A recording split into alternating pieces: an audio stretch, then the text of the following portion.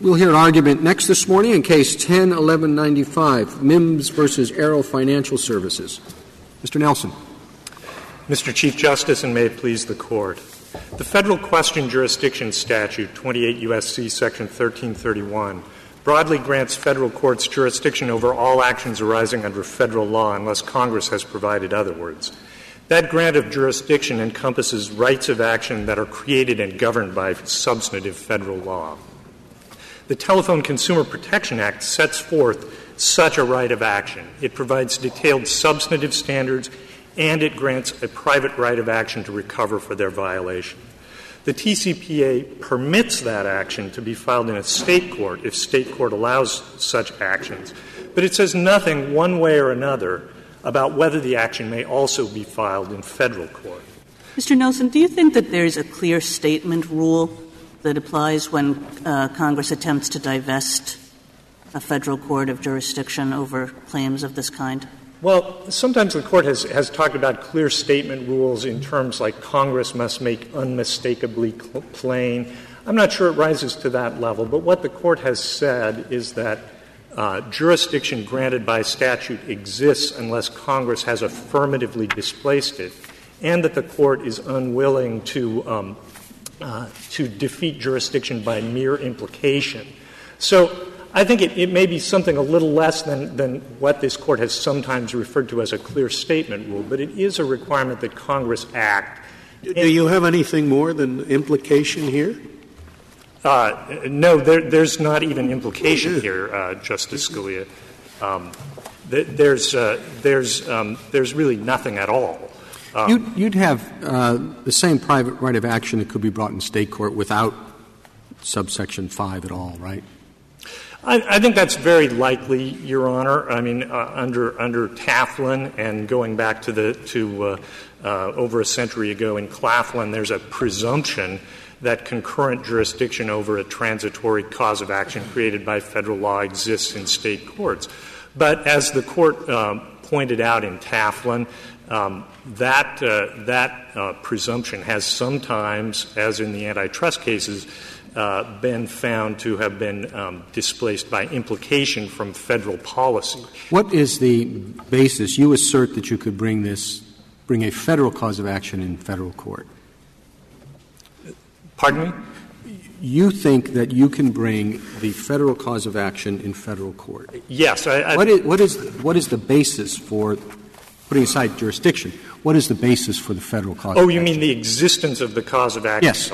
Yeah. I mean, what this Court has I think, said in its interpretation of statutes is that where a statute creates a right of recovery from A to B in a court under circumstances Y, that is a right of action. We said that 40 years ago. More recently, we've said that Congress must be fairly express in creating a private cause of action. And my concern is if you put it against that context, that our cases require fairly direct evidence, express evidence that Congress meant to give a private right of action. In that context, the existence of an express state cause of action or federal cause of action that can only be brought in state court, the implication that there isn't one that can be brought on its own in federal court is fairly strong. Well, I think that's not correct. I think, Your Honor, that is actually confusing the concept of whether there's a right of action, which is a substantive right of recovery that can be pursued in a court, and the question of jurisdiction, which is in what court may that be brought. Well, I understand that proposition. Assuming that distinction is correct and that there is no freestanding federal cause of action, well, what good does having federal jurisdiction give you? Well, because I take it that at that point everybody can immediately, defendants can remove,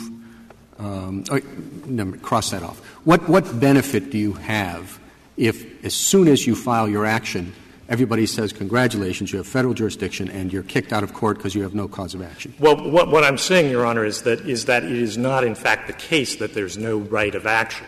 No, I know. I'm assuming that we don't see a cause if there were no right of action that is available somehow in federal court, then of course it does no good to be in federal court. But that's not how the court has treated rights of action. Limitations on the court in which a right of action can be brought are not part of the right of action. They're matters of jurisdiction. Can Congress create a cause of action that does not arise under federal law? No, I don't really think it can. Congress doesn't have the power to enact state law. So if Congress creates a cause of action and establishes federal law that governs it, that is necessarily a cause of action that arises under federal law. And there's no dispute that there is a cause of action here that was created by Congress. Isn't that right? Yes, that's correct. I mean, this is not an implied right of action. It's an express right of action. Congress said in 227b3 that if this right is violated, you can recover X amount, $500 per violation, or up to 3 times that much in the case of a willful violation. And the question is simply whether by saying that it may be filed in state court, the Congress has displaced the jurisdiction that would otherwise be available. Right. So the basic reason seemed to me that it might mean may, and following up on the Chief Justice here, who withdrew this interesting part of his question, Congress seemed to want to have ordinary people be able to go into small claims court in a state and bring an action from $500 because they were pestered by these salesmen on the phone in violation of the Act. Now, if you're right, they could go into federal court, but so could the defense. And so any case they bring in small claims court, I guess, could be removed, couldn't it?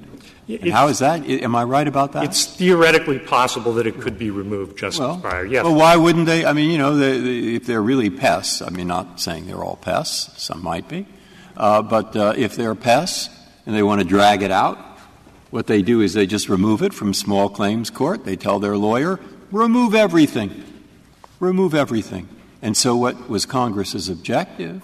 Seemingly to provide a simple, clear, easy thing for the average American to do when he's pestered, suddenly becomes a major legal problem since the defense lawyer is instructed, remove every case to federal court. Now, that's something that's bothering me, so I'd like to know what your response is. Yes, Justice Breyer. Well, there are several parts to the answer. The first is that the strategy itself is self-defeating. If you have a $500 claim being brought by an individual in a small claims court, to pay a lawyer, to pay the filing fee, to remove it. Oh, it's not self-defeating because we keep it up, and the word will get around. Well, and in case, by the way, anyone doubts it before he even filed, one of the things that we'll instruct our salesmen to say is if you sue us, we're going to remove it. There are many ways of it getting around. Well, Justice Breyer. Okay, what's the second? To begin with, I want to stay on this one because before I go on to the next one, the reason that strategy doesn't really work with respect to individual plaintiffs filing in small claims court is they're not necessarily, in fact, they're most likely not going to be repeat players, so they don't have any real way to find out about it. Absent the telemarketer telling them in the phone call that you have a right of action. I'm not sure I'm understanding your answer because I have one of the same problems with Justice Breyer. The design of this statute, from what I can infer what the congressional intent was, is for individual person to be able to go into small claims court. And the defendant will usually be the telephone company that wants to remove it to federal court. And as Justice Breyer said, instruct the attorneys, always go to federal court. The word will get out. And you're saying, don't worry about that. That won't happen. That will happen. That's exactly what's going to happen. Justice Kennedy, I think that word getting out is very unlikely to happen if you're talking about the individual. Whether the word gets out or not, they will all go to federal court. But do we have any information on? There are small claims brought in state court. Is there any practice of removing $500 claims and paying much more than the $500 that's at stake? No, Justice Ginsburg, and that was the But is there any reason to think before you brought this suit that people thought they could remove it to federal court. In fact, in the Seventh Circuit, defendants have been aware for the past 6 years, I believe, that they can remove these claims to federal court. And the ones that have been removed are large class actions. In this case, could this case have been brought in a small claims court? Where does it come from? It comes from Florida, Your Honor. It could not have been brought in small claims court for two reasons. The complaint on its face alleges 12 calls and more, and at the $1,500 trebled, the $500 trebled, that would far exceed the $5,000 jurisdictional limit of a Florida small claims court. The action also seeks injunctive relief, right. which is — aside from the individual ones, what's actually worrying me, which I've tried to bring out, is I'm pretty certain Congress in this statute was trying to protect the average person who can't afford a lawyer, who is pestered with these calls. That's their object. And I can think that if you can bring this suit in federal court, so can the defendants. And therefore I think, gee, I'm not so sure about this. They don't gain much advantage, the plaintiffs, by being able to go into federal court. And there could be some advantage on the defense side to making things more complex, raising legal fees. Okay? So that's where I am at this moment. Now, I'm asking you this because I would like your best answer to disabuse me of this notion which cuts against your case. Well, I think the further thing that cuts against it, Justice Breyer, is you've received 3 amicus briefs on the other side from people who participate in the industry. And what they all say repeatedly is that there are tremendous benefits to both plaintiffs and defendants to being in small claims court in the truly small claims.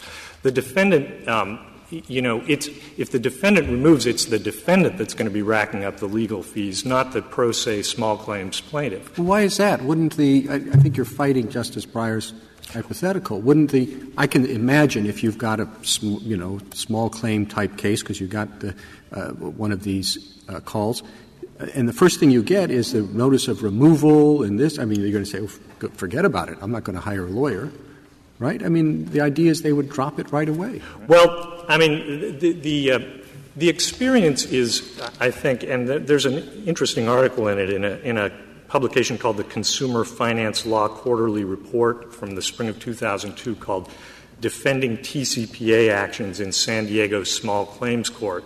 And there are some repeat players on the plaintiff side in small claims court, and the advice that the author gives is, whatever you do, don't try to escalate with those people. Don't even remove it up to the state court of general jurisdiction, because you're just going to find yourself in a morass. It's going to cost you, the defendant, much more money to move this claim out of small claims court. Could these claims be brought in state court as class actions?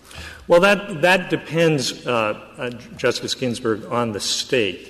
As the Court probably may recall, in the State of New York, you probably couldn't bring this action as a class action because of but you could remove it to the federal courts, and then you could. Right. If in federal court, I think that although there's actually some disagreement among the courts of appeals on this point between the Second and Third Circuits over whether state procedural law would apply in federal court, we think the best answer is federal procedural law applies when the claim is brought in federal court. Then in some states, there's been a recent decision in New Jersey where a New Jersey court said that a class action was not superior. But it's up to the state. It's up to the state. Congress it's brought in state. Congress said you bring it according to your law and your rules of procedure. So the state could make it. Congress may have been interested in the small claims court, but it certainly didn't limit the states to putting these claims in small claims court. No, and in fact, number one, it probably couldn't. Number two, the statute creates rights to recovery and a right to injunctive relief. That's actually the first listed claim for relief that the private right of action gives you. That is, injunctive relief claims are virtually by definition beyond the scope of jurisdiction of small claims courts. So it created a right of action that in some instances would be appropriate for small claims court. And I think the incentives are that those that are really truly small claims court matters, they'll be brought there, they'll stay there. Those that are not, cases where it's worth litigating in federal court or worth litigating in a state court of general jurisdiction, and claims that may be possibly suitable for class action status, will be brought in other types of courts. Mr. Nelson, it's an odd provision, this little clause, if otherwise permitted by the laws of a court of a state. What is your account of that provision and what it's doing here? Well, I think what it does is principally it displaces what would otherwise be the rule of test v. Cat that and why did Congress want to do that? I mean, you would think, and this goes back to Justice Breyer's point, most of these claims, they're small claims, they typically are better situated in a state's small claims court, and yet here Congress says, well, the state doesn't have to entertain these, in which case they could only be brought in federal court. Well, it's not clear that it means, how much freedom it gives them not to entertain them. It may, and again, that's an issue that the state Supreme Courts are divided on, although it's a theoretical division at this point because no state has actually precluded these claims at this stage. But, I think that especially read against the backdrop of the general principle that while states can't discriminate against federal rights of action, they're also not required to create courts that have jurisdiction over them, that what this statute was intended to do was recognize the flexibility that the courts would have to define which courts and under which procedures it would entertain these actions. Well, if the state thought that its courts were just being overwhelmed by these cases, even the small claims courts, there were so many of them, would they be permitted to bar them completely? That's a possible reading of the statute, Justice Alito. That's what the Texas Supreme Court has held. In fact, the Texas Supreme Court has held that the state has to affirmatively authorize them.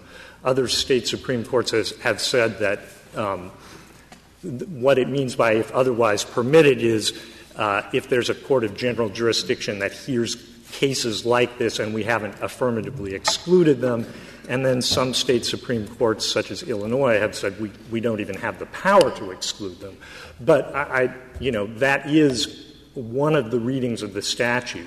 But what's clear is that the if otherwise permitted does mean something. It provides a statutory standard for when the action may be brought in a state court, which is a matter of it's certainly not superfluous. Well, is it just when the action can be brought in state court or when the action can be brought at all?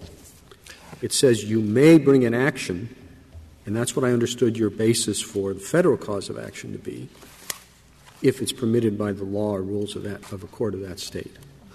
Well, I think what it says is may bring an action in the courts of that state if otherwise permitted. And I think if you think about what reason Congress would have to put if otherwise permitted by state laws or rules of court, it's very unlikely that it would use that phrase to denote when you have a right of action in federal court what as you can always to state court you would go to. I'm sorry. So it could an individual — you say there's a federal cause of action in this case apart from the state cause of action that's provided. Could that federal cause of action be brought in state court even though the state cause of action could not be? Mr. Chief Justice, with all due respect, I don't think that this statute creates a, quote, state cause of action. It creates a federal cause of action that may be brought in both state and federal court. Got it. But just to follow up, the cause of action can be brought in both, except if the state courts say it can't be brought there. The state cause of action can't be brought in state court because of this if otherwise permitted, right? The federal cause of action, though, I thought the state courts couldn't discriminate against the federal cause of action, any federal cause of action. So you can sue in state court and say, I'm bringing my federal cause of action. So the fact that you don't permit a state cause of action doesn't bar me. Again, I think that the premise of the question is really not correct. This goes back to Justice Alito's point. Justice Alito said this claim arises under federal law. The substantive law that governs is not state law. Exactly right, Justice Ginsburg. No, that's fine. That may be exactly right. But the cause of action under subsection 3 asks whether or not this action it provides an action that can be brought in state court, if otherwise permitted, right? It provides an action, says that that action may be brought in state court if otherwise permitted. That is the creation of a federal right of action over which state courts have jurisdiction if their laws otherwise allow. It's not the creation of two causes of action, one state and one federal. And that's why, if otherwise permitted, may give the states some leeway, maybe more than they would have under Tester v. Catt to exclude them, but it doesn't actually affect the availability of the action in federal court. Although even if it did, Chief Justice Roberts, in this case, there has been no dispute that this action is otherwise permitted by Florida laws. What about a diversity action? You could not bring this action in state court because it's contrary to the law, the rules of the court of that state. But there's diversity. Can you bring that diversity action in federal court? Well, there's a split in the circuits over that question at this point, but my answer is yes, because it's a federal cause of action governed by substantive federal law, as the Second Circuit's opinion in Gottlieb held. The implication of that is if there's any basis for jurisdiction, whether diversity or federal question, you have the right of action in federal court. And it's not contingent on whether state law allows the right of action. Well, how is that? I mean, the description of the right of action is that it exists only if permitted by the laws or rules of court of a state. I think, again, Justice Scalia, that's a description of the conditions under which it may be brought in state court. What is a description of the cause of action, then? The description of the cause of action is that if the statute is violated — Where is it in the statute? I mean, I'm reading the section that says, under protection of subscriber privacy rights, subsection 5 is entitled Private Right of Action. And the only right of action it describes is that a person who has received more than one telephone call may, if otherwise permitted by the laws or rules of the court of a state, bring in an appropriate court of that state actions. Now, even if you say that that cause of action is bringable in federal court, why wouldn't it be still governed by the laws of a state? Well, it goes to the question again, and back to my answer to Chief Justice Roberts, of what you consider, if otherwise available, to modify. And to me, I think the most natural reading is that it modifies may bring in state court, because that is the only thing that it makes sense to have state rules of court. That's fine. Then where is the creation of a private right of action bringable in federal court, apart from state laws? Where does that exist in this statute? I don't see it. In the section as a whole, I think you're looking at C5. B3 is the one that's actually at issue here, but its phrasing is the same. It's at 10A in the blue brief. And the statute as a whole creates an entitlement to bring an action that yields certain recoveries. And, this Court has never looked at statutory provisions that create rights of action and say they may be brought in particular courts. It hasn't read the reference to may be brought in the courts as limiting the right of action. In Taflin, for example, the RICO statute says you may bring an action in federal court to recover damages for a violation of that. Counsel, do you know why the Solicitor General is not here defending the proposition that federal law provides a federal cause of action that can be brought in federal court? No, I don't know why. They don't tell you when they're not filing a brief their reasons why, Mr. Chief Justice. I think because the FCC once took a position that the action was limited to state courts? No, the FCC has never taken the position that it's limited to state courts. They have, in a number of things that they have written about the statute, said in the words of the statute that an action may be filed in state court. They have never stated one way or another a position on the question whether it may be filed in federal court. In the Charvat case, they did file an amicus brief in the Sixth Circuit taking the position that the right of action created by the statute is in all respects governed by substantive federal law. They didn't say anything one way or another about whether the Sixth Circuit actually had jurisdiction. It would seem kind of odd if they took the view that it didn't, that they wouldn't have mentioned it. But would you clarify one point for me? You indicated that no state has said that you cannot bring the action, and yet then you said, but Texas said it has to be specifically authorized. Did the legislature of Texas specifically authorize it? Or don't let me misstate what you said. The Texas legislature has enacted statutes that says a plaintiff may go to court and bring an action under the TCPA in so many words, in addition to whatever right of action it may have under Texas law. If there are no further questions, I'll reserve the remainder of my time for rebuttal. Thank you, Mr. Nelson. Mr. Garre. Thank you, Mr. Chief Justice, and may it please the Court. Whether this Court concludes that a 12b1 or a 12b6 label is the better fit, it should hold that Congress did not intend for private TCPA claims to be brought in federal court under 28 U.S.C. 1331. The private right of action that Congress expressed is distinct in three different and meaningful ways. And if you look at the right of action, which is on page... Mr. Garre, you don't contest the background rule, do you, which is that when Congress creates a cause of action, there is federal question jurisdiction, unless Congress does something to divest the federal courts of that jurisdiction. We don't, and we haven't contested that the action here arises under federal law. But what you've got is the question of the interplay between two statutes, 1331 and the private right of action here, in the same way the Court has dealt with the interaction between Section 1983 and other private rights of actions, for example, the City of Rancho Palos Verdes versus Abram case. And in that context, the Court hasn't said, if it's covered by 1983, of course you can bring it under 1983 unless Congress is unmistakably clear that you can't. But if you don't contest the background principle, then the question is whether Congress has clearly enough divested the federal courts of jurisdiction over this case, essentially by giving jurisdiction to the state courts. And we've had a number of cases going the other way that suggest that you don't divest one court of jurisdiction by giving jurisdiction explicitly to another court.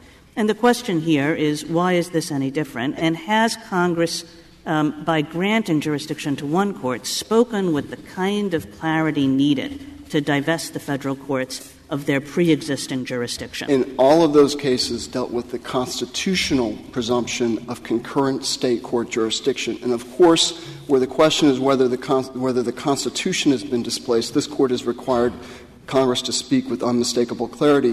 This case is the first case where this Court is confronted with the question of whether there's any similar presumption going the other way. There's no constitutional foundation for that presumption. It's just the interplay between statutes, and for that reason we think the Section 1983 paradigm But nobody is more has ever on point. said that federal question jurisdiction as granted by 1331 is some kind of junior sister when it comes to jurisdiction, is some kind of weaker jurisdictional default provision.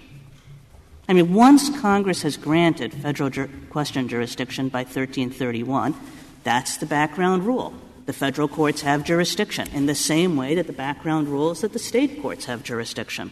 Well, no, the background rule right, there's a background rule provided by a statute, which Congress can displace by a later enacted more specific statute. And then there's a background rule provided by the Constitution. And our position is that usually when the Court talks about Congress displacing, disrupting the traditional balance of powers protected by the Constitution, it does require Congress to speak with unmistakable clarity. It doesn't apply that kind of presumption when you're talking about an earlier, more general statute and a later, more specific statute. In fact, in that situation, the Court's general rule is that the later, more specific statute trumps the earlier, more general one. And I don't think there's any reason to carve 1331 out as venerable Mr. Garre, do you have any example other than this statute, which is odd, Is there any other example of a claim that arises under federal law, as this does under a federal statute, the substantive law is federal, that one may not bring in state court?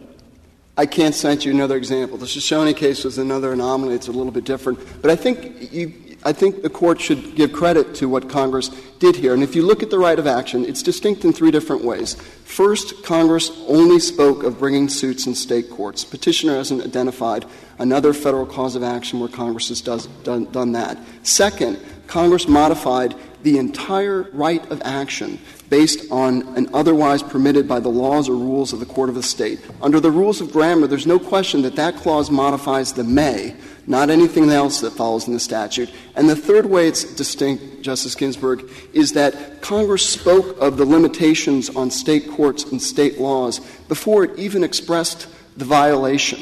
In the typical way that Congress expresses a private right of action, and I've looked at a lot of them in the last few days, Congress talks about the violation and then it at times provides as a descriptive matter where it could be brought. Here, in the first... Is the law any different, the violation and the governing law any different than if the Attorney General had brought suit or if the FCC sought to enforce this law? I mean, the substance of the law, whoever sues, the Attorney General, the FCC, the federal law that governs is the same, isn't it? Well, I think there's separate provisions that allow the state attorneys general to go into federal court, and the FCC has its own enforcement authority. They aren't conditioned by this limitation. We're talking about this private right of action. I'm talking about the claim of the violation, the wrongful conduct, is the same whether the Attorney General is suing, whether the FCC is enforcing? I think the basic elements of the cause of action are going to be the same, but state law can limit the availability of that cause of action, the ability to bring it in a court. And under, for example, by a class action rule, or just saying you can't bring those claims at all, or statute of limitations. Petitioner's view is that a plaintiff can circumvent those limitations altogether, authorized by Congress in the most important clause of this private right of action, simply go into federal court and be gone with those limitations. What's the logic of your position? Congress does a whole study about how these harassing calls and emails and other things are to citizens. And all of a sudden, it's going to limit the rights of those citizens to recover under the Act to those states that are going to say, okay, why even bother passing a federal law if it was going to give states the option to protect against this kind of conduct alone? It created a public federal right. Congress all the time creates federal legal protection. Generally, it does. You've just admitted to Justice Ginsburg, nowhere else has it created a federal right with a private cause of action in which it's limiting the protections of the federal law to those states that decide they want to do it too. Generally, Congress creates a federal right because they don't think the states are doing enough. And there's no question that they would have a federal right. And of course, this private right of action is distinct. My point is only it's not unusual for Congress to create a federal right and not provide a private right of action. For example, under the provision in Gonzaga versus Doe. Unquestionably, but it is unusual for them to create a federal right with a cause of action and then limit its application to those states that say it's okay. I go back to my question. Why not simply say to the states, please do something about this? I think that I would point you to the statutory findings, and if you thought it appropriate, look at Senator Holling's statement as well. And the reason why it makes sense is Congress is dealing with a situation that when it acted, the vast majority of states had passed laws to allow consumers to deal with this problem at the state level. They identified this interstitial void that Your Honor spoke about in your opinion on the Second Circuit, and Congress acted to close that enforcement loophole to authorize states to allow consumers to go after interstate calls. Well, was it really a loophole? What would — I mean, if conduct is — if the telemarketers are calling from out of state, but the impact is in the state, the person who's being called, it seems to me that there certainly would be jurisdiction over the out-of-state tortfeasor who's doing something out of state that has its impact, that targets the state, and it has its impact.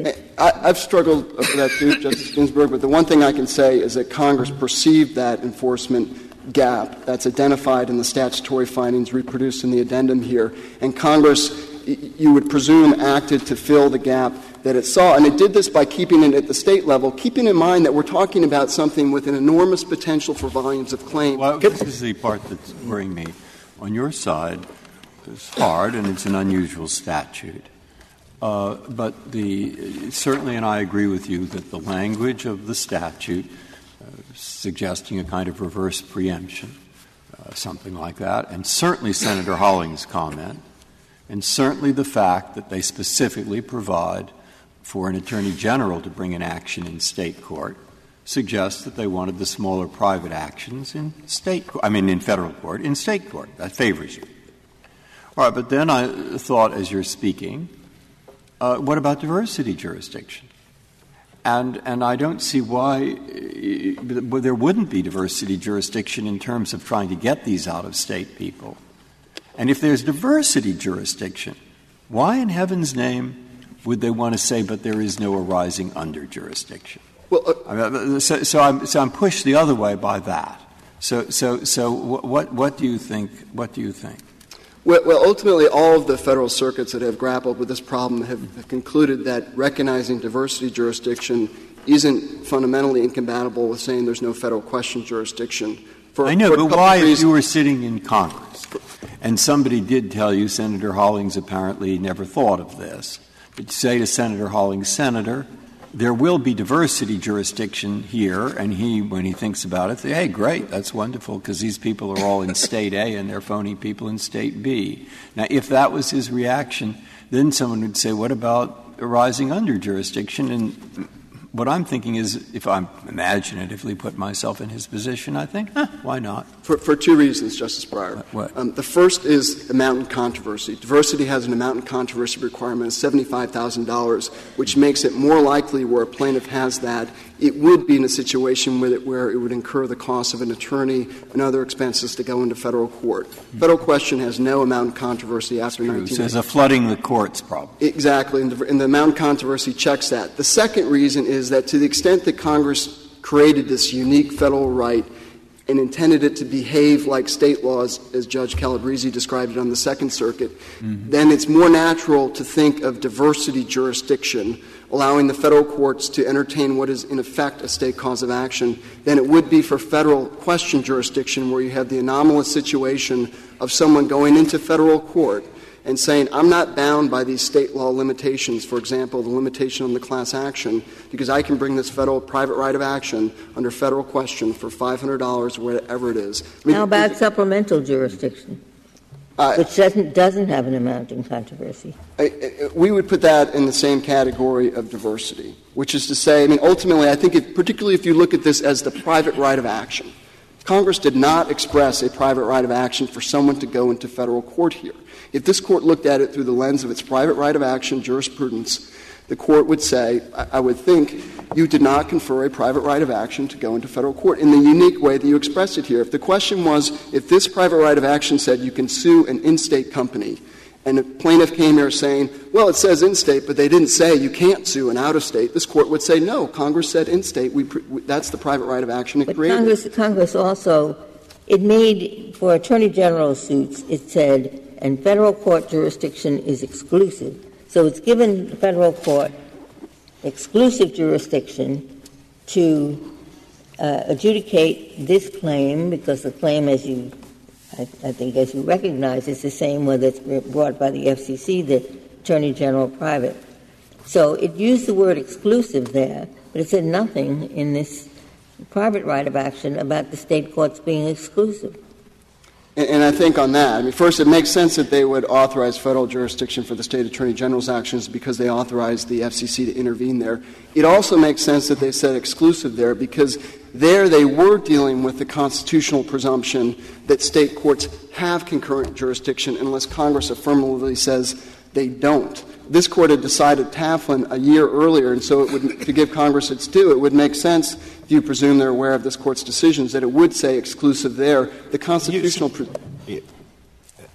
you seem to be arguing for a three-tier standard for displacing jurisdiction. So if Congress wants to make a federal claim cognizable only in federal court, it has to be very, very clear. If it wants to displace diversity jurisdiction, it doesn't have to be that clear, but maybe it has to be clear to a certain degree. If it wants to displace federal question jurisdiction, it doesn't have to be nearly as clear. But we're not. We're certainly not arguing for a distinction between diversity and federal question. And ultimately, if pushed, we would take the position that because Congress was clear it wasn't authorizing suit in federal court, we think diversity should go too. My response to Justice Breyer was that it's a closer call because of the amount of controversy and the extent to which Congress created a right. When there is suit in federal court, let's say these attorney general suits, what is the suit governed by? Is it governed by state law? I think it would be governed by federal law. I think to the extent there's a... Well, federal law mirroring state law? No, because the public right of action isn't conditioned the same way the private right of action is. And it's the authority to enforce, right? If you look at the public right of action... Civil action is brought under the subsection. Right. The public right of action isn't brought under B3, which is the private right of action. And the anomalies arise when you think of allowing these claims in federal. So you have a different law applied and the state law limitations don't apply if it's a suit in federal court by an attorney general? The state law limitations apply to the private right of action. The Congress didn't say, here's the federal... It's so weird. I can't understand that. But, Your Honor, it's only weird if you say they can bring the private right of action in federal court. If you say that Congress meant these to be limited to state court, it makes perfect sense. Congress was making clear, states, you have authority to address this problem. You can address it under your own law. I think, what Justice Ginsburg and Justice Alito were suggesting is that this is a momentous thing for Congress to do, to deprive the federal courts of jurisdiction over a cause of action that's been created by Congress and a cause of action that has federal law as the rule of decision. The usual presumption is that, of course, federal courts have jurisdiction over those matters under Section 1331. And this is one peculiar way of divesting those federal courts of jurisdiction. Obviously, Congress knew how to write an exclusive jurisdiction statute. It didn't here. So why should we give Congress the benefit of the doubt and sort of say, well, Congress must have had something else in mind, even though Congress didn't articulate that? And if Congress has to say exclusive, then we lose. I'm not arguing otherwise. But I think our position is what Congress did here was unmistakably different and clear enough. And the flip side of what you've just said is to say that Congress meant nothing when it went out of its way to create what all agree is this extraordinarily unique No, I don't think that's right, because this is not superfluous because of that provision that, the TESTA provision, which says that state courts don't have to entertain this cause of action. So in the usual case, state courts would have to entertain this cause of action. Here, Congress is saying, no, if they feel as though that will deluge state courts, they have an out. And if Congress had intended that, Your Honor, I think the more natural way for it to have said it would have been something like, in an action brought in state court, it may be limited by the laws or rules of that court. Here, Congress cabined the entire right of action, may, subordinate clause, which modifies the may. And there's just, in any other case, I think, Your Honor, the court would read the if otherwise permitted clause as modifying the may and therefore the entire right of action. Can Congress create a federal — can Congress, in effect, delegate to the states the contours of a federal cause of action? I mean, you keep talking about it as a federal cause of action. I think but it's not really if its existence or non-existence depends upon state law. Or at least it depends upon state law, you say, if it's brought in state courts. However, if it's brought in federal court by the Attorney General, you have a totally different law applying, a federal law. I think in the Shoshone case, Congress created a right of action whose content was supplied by state law. Which case? The Shoshone mining case. It's cited in our brief. But that's not this case. We're not saying that this case is on force with that case, but I think it's an example where state law would fill the content of the federal. Why wouldn't the problem that Justice Scalia just identified, we were talking about, suggest actually favor their side, that in conformity with state law is talking about procedure? I mean, imagine that state law has a 2-year limitation period or 1 year. You see, I don't know what the limitation period is here. It may be longer. And so what happens is where you go into the Attorney General brings the action, you're going to say it's 4 years, but if it's in a state court and a private person, it would be 1 year. That doesn't seem to me make sense. It then seems to make sense if you interpret that provision as saying what court you can go into in the state.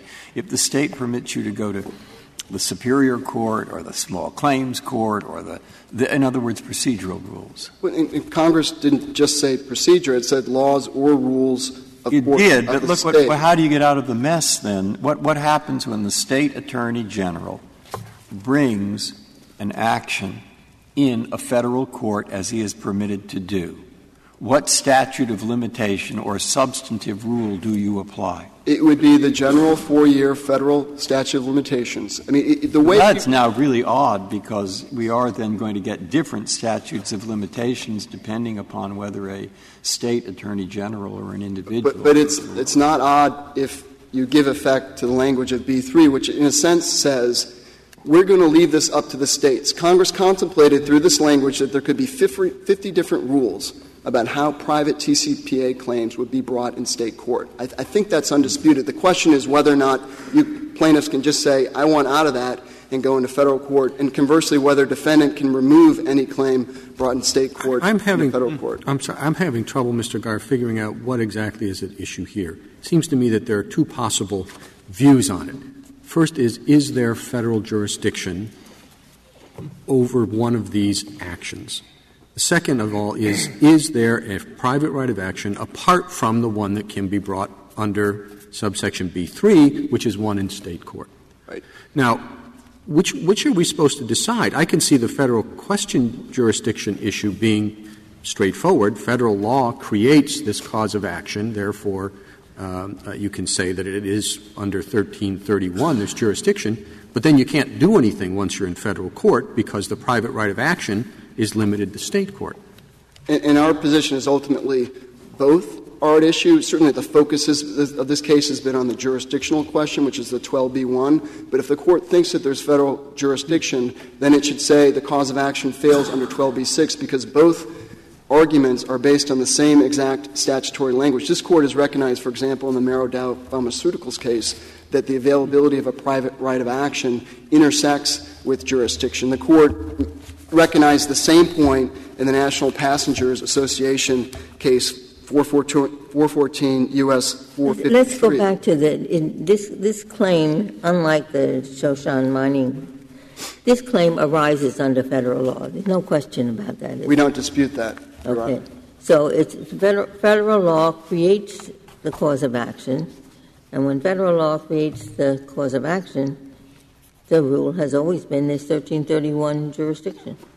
Unless a later enacted statute precludes that rule. And here, the later enacted statute But the doesn't later enacted limit statute doesn't say that federal law no longer creates the cause of action.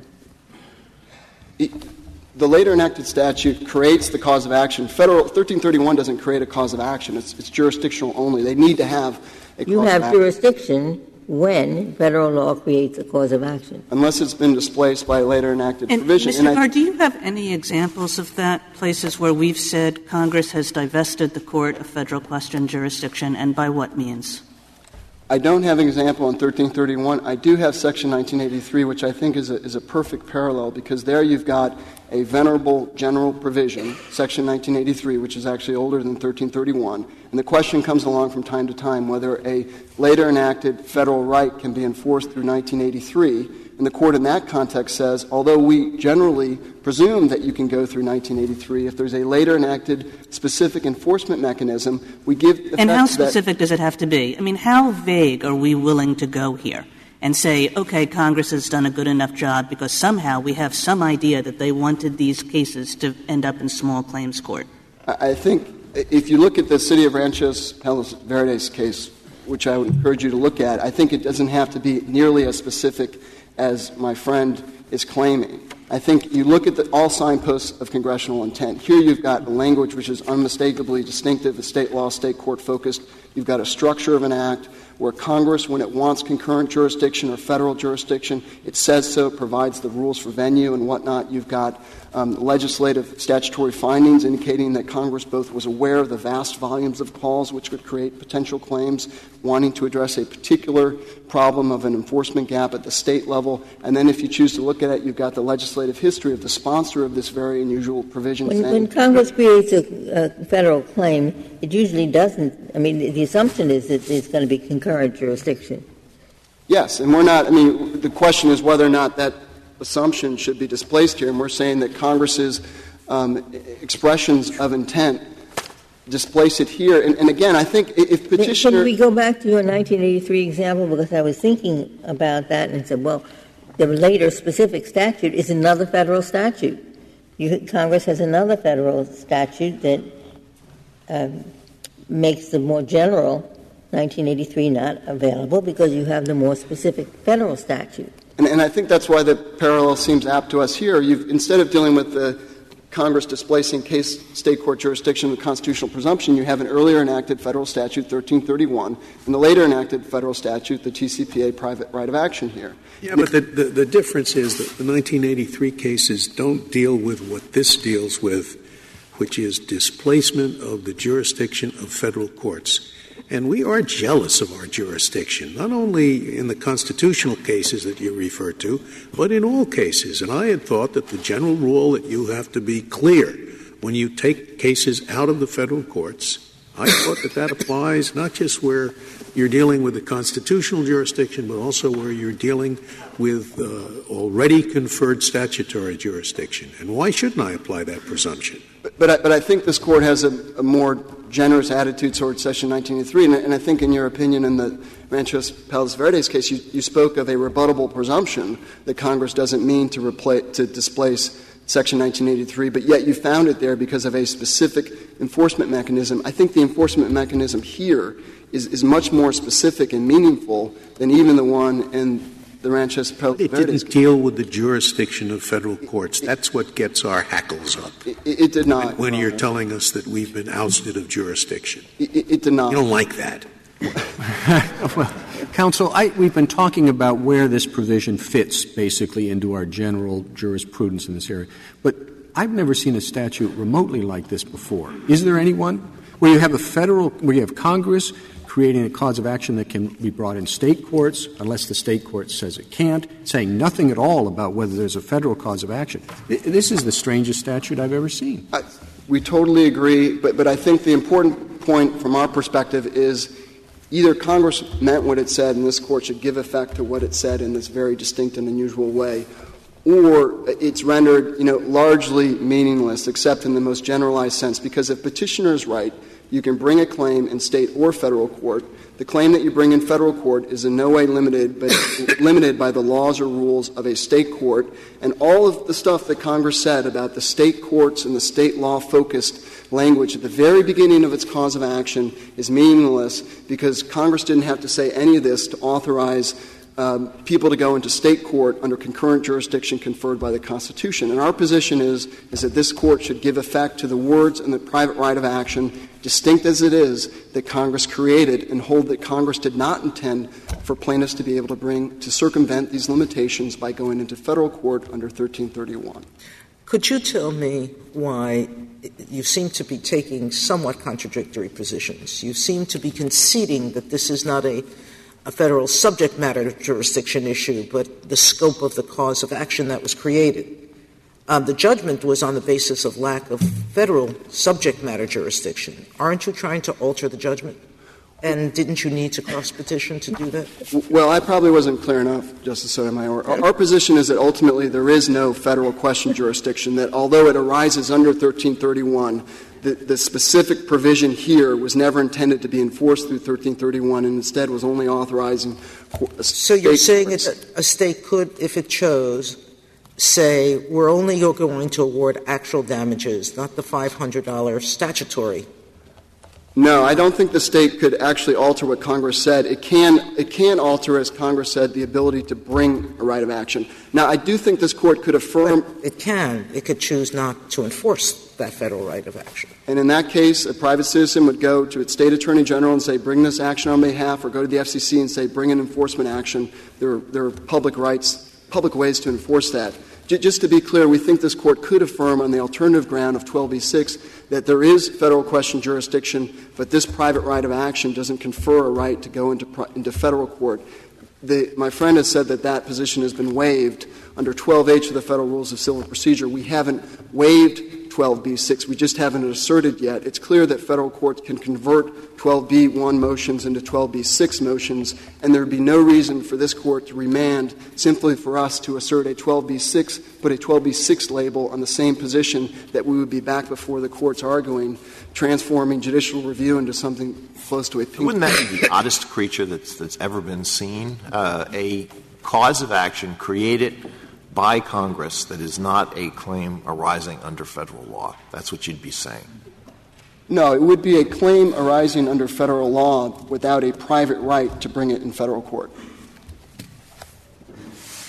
And it would be odd, Your Honor, in our position, we agree with our friends that this is an odd statutory provision. We ask this Court to give effect to its language, which both sides agree is odd, but we think points to the conclusion that Congress meant for these claims to be brought in state court and not in federal court under federal question jurisdiction. But I guess that's the question, Mr. Garre. If both sides agree it's odd and all 9 justices agree it's odd, I mean, I think we can say the statute is odd. And the question is, where do we go from there? And what's the default position? If it's odd and we can't figure it out, the default position seems to be federal courts have jurisdiction over federal questions. But I think yes, it's odd, but it's odd in a way that one must presume that Congress actually meant what it was doing in several different ways here. I think it gets to a point where you just can't presume that Congress didn't mean the impact of its words here, so we would urge this Court to give effect to them. Thank you, counsel. Mr. Nelson, you have 4 minutes remaining.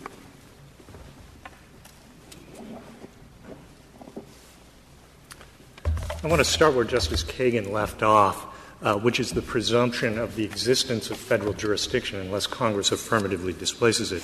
My friend suggested that may not apply or may not apply as strongly when we're talking about federal statutory jurisdiction and specifically 1331. But this Court's decision in Colorado River, cited in our reply brief, says exactly the opposite, that a subsequent, more specific federal statute does not displace the general grant of federal jurisdiction under 1331 absent some clearer indication than the mere existence of an optional state court jurisdiction over the claim. As to the oddness of the statute, a point on which we all seem to now agree, the point I would make there is I think that Respondent's position makes this statute even odder because it suggests that somehow may means it may only be brought in federal court, yet it doesn't mean it may only be brought in federal court if there's diversity or 1367. But as Judge Easterbrook said in Brill, if may really means may only, then it wipes out diversity and 1367 as well. Are you arguing only about arising under jurisdiction, or are you arguing also about a federal cause of action that can be brought in federal court? In other words, I'm trying to figure out what we're being asked to decide in this odd case. I understand the idea, and I'm sorry to take up your time. I understand the idea that this is a federal question because it's created by a federal law. Can you go get into federal court and then we'll have another case about whether you can bring a cause of action there? Well, I certainly hope not, Your Honor. I mean, I think if you look at what the question presented is and what the judgment below is, it's a question of subject matter jurisdiction, a 12b-1 dismissal, and a question presented as to the existence of 1331. But, our point is not to get people into federal court so that they can be told that they have no right of action. And the answer to that point is that the reference to state courts in the provision is not a limitation on the right to recovery. Congress often actually creates rights of action that refer to a particular court. it's the federal court in every case but this one. But as in RICO, as in the Carmack Amendment that was the subject of the 1912 case of Galveston, Harrisburg, and San Antonio Railway cited in our briefs, where the Carmack Amendment said that persons damaged might make complaint in any circuit or district court of the United States. And the Communications Act provisions that we cite on page 10 of our reply say people have certain rights to recover and they may bring them in federal court. But those references to the courts have never been considered to be a limit on the right of action. Creating the ability to go into a court and obtain a recovery creates a right of action, and it's transitory. It can be brought in any court of competent jurisdiction, and the reference in the statute to a court that has jurisdiction over it does not mean that the cause of action somehow does not exist outside of that court. The cause of action exists, and the question is whether there's a jurisdictional basis. And that's practically, at this point, I think, been conceded that this statute arises under federal law. And there's really no indication whatsoever that merely by saying may be brought in state court that Congress intended to displace federal jurisdiction or to create a right of action that uniquely among federal rights of action is only available in state court. Now, it's true may or if otherwise permitted, as my friend said, modifies may, but it doesn't just modify may in isolation. It's may what? May, if otherwise permitted, bring an action in state court. So the if otherwise permitted modifies the conditions on which the action may be brought in state court. But it really makes no sense whatsoever to import state court rules into whether the action is available in a federal court. Except that that's the only section that creates a private right of action. That's right. The private right of action is created, but the private right of action is not contingent on that if. It's the ability to bring it in state court. Thank you, counsel. Counsel, the case is submitted.